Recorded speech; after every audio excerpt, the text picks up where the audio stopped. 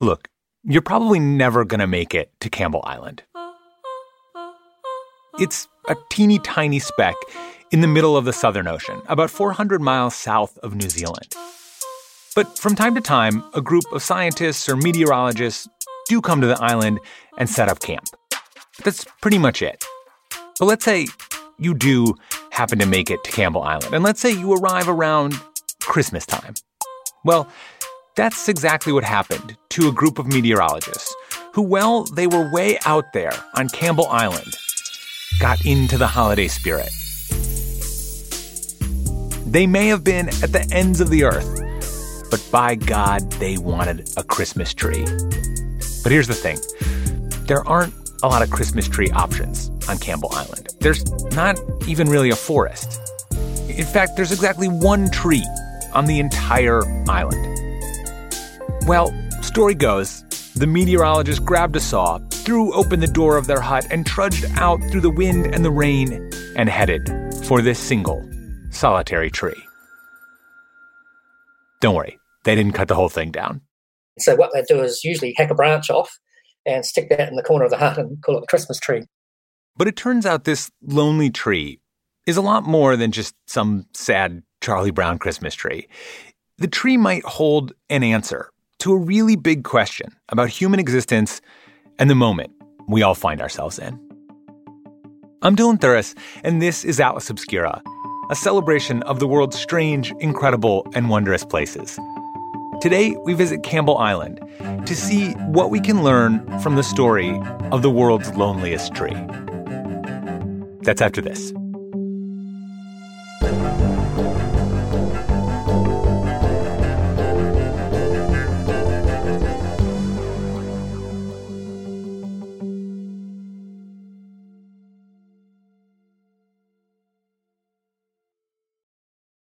If you're looking for a place where the wide open skies and the towering mountains inspire you to find an untapped part of yourself, you might want to take a trip to Wyoming.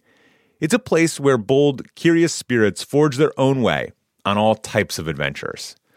There is no shortage of iconic, expansive landscapes out there. You can discover breathtaking hikes, stunning state parks, authentic Western culture, and other historic sites, along with the tales of famous outlaws like Butch Cassidy and pioneers like Buffalo Bill Cody. The truth lies west. Discover yours at travelwyoming.com. You like to watch new stuff, right? Well, go to Hulu and see what's new, because Hulu has new stuff all the time. Like Vanderpump Villa, the new docudrama starring Lisa Vanderpump, where first-class luxury meets world-class drama. A new season of The Kardashians starring The Kardashians, of course. And Grand Cayman, Secrets in Paradise, the sizzling new reality show set in the tropical Caribbean. It's all new and it's streaming now on Hulu.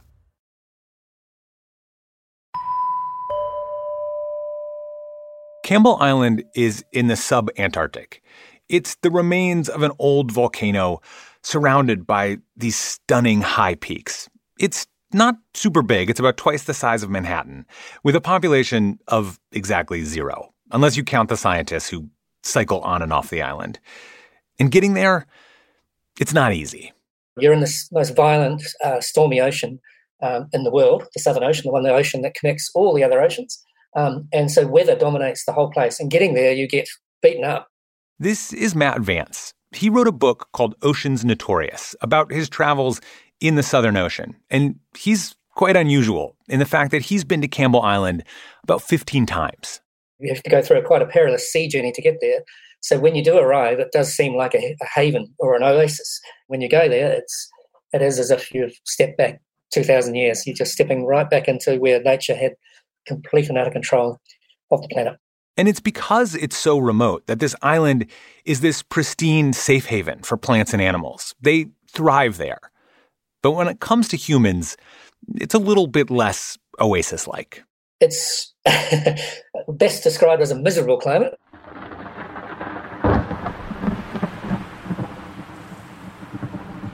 It's pretty much 24/7 gale force winds. It rains 325 days per year. You're lucky if you get an hour of sunlight a day. Nonetheless, humans tried to live there for a bit. People used the island for farming, and they brought over a bunch of species that were not great for the native vegetation and wildlife. But at the end of the day, human beings just couldn't hack it. Campbell Island was too remote, too harsh. By the 1930s, farmers had abandoned the island. But there is still one remnant of humans' time left on Campbell Island. One thing we brought over that's still there. The tree.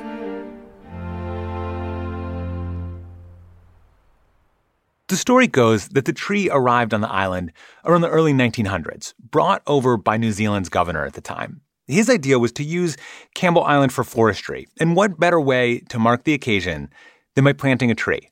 Apparently, that's a big thing in New Zealand. If there's anything worth doing, they usually plant a commemorative tree, and there's usually a bit of pomp and ceremony. The forestry idea died out pretty quickly, but what didn't die out was the tree. It's a Sitka spruce, which is a tree native to North America, and they're handsome, stately trees. They can grow to be 100 feet tall with strong, assertive roots. They're actually kind of the perfect Christmas tree. But this Sitka spruce does not look like that. In the tough, windy climate of Campbell Island, the tree grows a little differently. Yep, so they have asymmetrical roots, and if they have constant wind like you do in Campbell Island from the west, they can put up to 60% of their roots on the windward side to hold them fast. And remember those meteorologists who wanted a Christmas tree? They didn't exactly help the aesthetic situation. They lopped off a bunch of the tree's branches, and they grew back all funky looking. It doesn't look like a Sitka spruce because it's been hacked around. It looks more like a cabbage form. It's very squat and wide. But here is another remarkable thing. The Campbell Island Sitka spruce is growing faster than it does in its normal climate, 5 to 10 times faster. And it's doing it all alone. It is 170 miles from the nearest tree. The tree got its reputation as the world's loneliest back in the 1970s after the previous record holder was killed. The Guinness World Records confirms Campbell Island tree's current status, though they note that since no one can quite agree on what a tree is, it's hard to say with absolute certainty. But there's another thing that makes this tree special. Its gnarly, tangled-up trunk could help settle an argument in a scientific debate about humanity and our time here on Earth. People like Matt Vance come to Campbell Island to explore, and there are the meteorologists who come for the weather. But around 2013-2014, another group of scientists came to the island. And they were looking at some big-picture climate stuff. Like in this super remote part of the world, could they detect the effects of human activity? The researchers took a sample from the Sitka spruce, and what they found inside was a very specific trace of radiocarbon. And here's where we need to talk about geologic time. Epochs, to be specific. An epoch is a period in Earth's history ranging anywhere from about 3 million to over 40 million years. And each epoch is defined by some sort of development that changed the planet. So there was the Pliocene, when the climate became cooler and drier. And the Miocene, when land-dwelling mammals began to change the dynamics of life on Earth. And today, a lot of people talk about us having entered a new epoch, the Anthropocene. Anthro as in humans, us, people. So the Anthropocene is defined as an epoch when humans are the big dominant force that's altering the planet, a time shaped by people. But the big question is, if we really are in the Anthropocene, when did it begin? To answer this, scientists need to look for a piece of evidence, maybe something in the fossil record or in an ancient ice core, some evidence that defines this is the moment found in the geological record when we moved out of our last epoch and into the Anthropocene. That piece of evidence is called the Golden Spike. And here is where the Sitka spruce comes in. 24, atom bomb.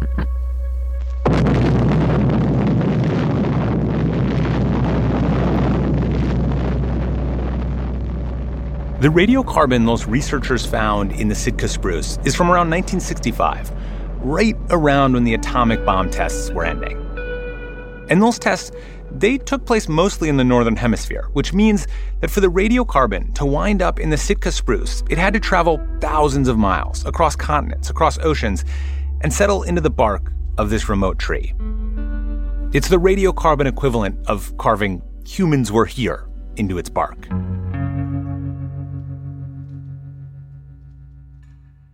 It's important to know that there are other potential golden spikes which might define the start of the Anthropocene. Some say that it should be the start of the Industrial Revolution. Others think that it should somehow be tied to greenhouse gases. But if the atomic age does mark the moment when human beings demonstrated a global geological reach, then that trace of radiocarbon inside the lonely tree on Campbell Island might just be the golden spike they're looking for. But putting those big questions aside, part of what makes the tree so remarkable is that it's still there. Still just being a tree, going about its tree business, surviving, holding on against subantarctic winds for more than 100 years. And the isolation seems to be suiting it fine. I guess everyone handles isolation in different ways. To me, I find it invigorating that I really don't matter. I'm just a little speck in the ocean. That's part of the reason I go back, is to get that feeling of complete isolation and put everything in its true perspective, which is we're a tiny little dot in a vastness. And Campbell Island and the Sitka spruce are pretty much the manifestation of that sort of thinking, really, for me. It enthuses me for life. I understand how much of a miracle life is.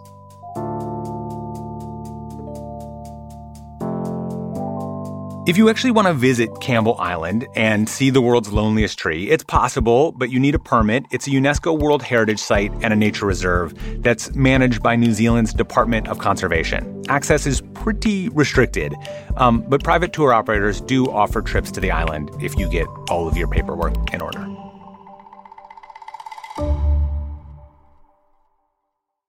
Thank you to Matt Vance for telling us all about the world's loneliest tree, and to Johanna Mayer for her amazing work on this episode. Our podcast is a co-production of Atlas Obscura and Witness Docs. This episode was produced by Johanna Mayer. The production team includes Doug Baldinger, Chris Naka, Camille Stanley, Sarah Wyman, Manolo Morales, Chinenya Onike, Maddie Weinberg, Camille Mojica, Tracy Samuelson, John Delore, Peter Clowney. Our technical director is Casey Holford. This episode was mixed by Luce Fleming. Our theme and end credit music is by Sam Tyndall. And I'm Dylan Thuris, wishing you all the wonder in the world. See you soon.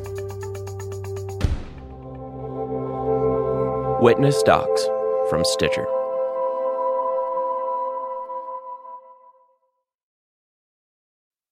Hi, I'm Willa Paskin, the host of Decoder Ring, Slate's podcast about cracking cultural mysteries.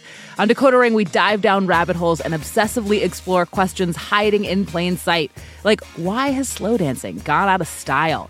And when did we all become obsessed with hydration? And where did the word mullet, to describe a hairstyle, come from? That's Decoder Ring, named one of the best podcasts of 2023 by the New York Times. Listen to new episodes every 2 weeks and make sure to follow us so you never miss one.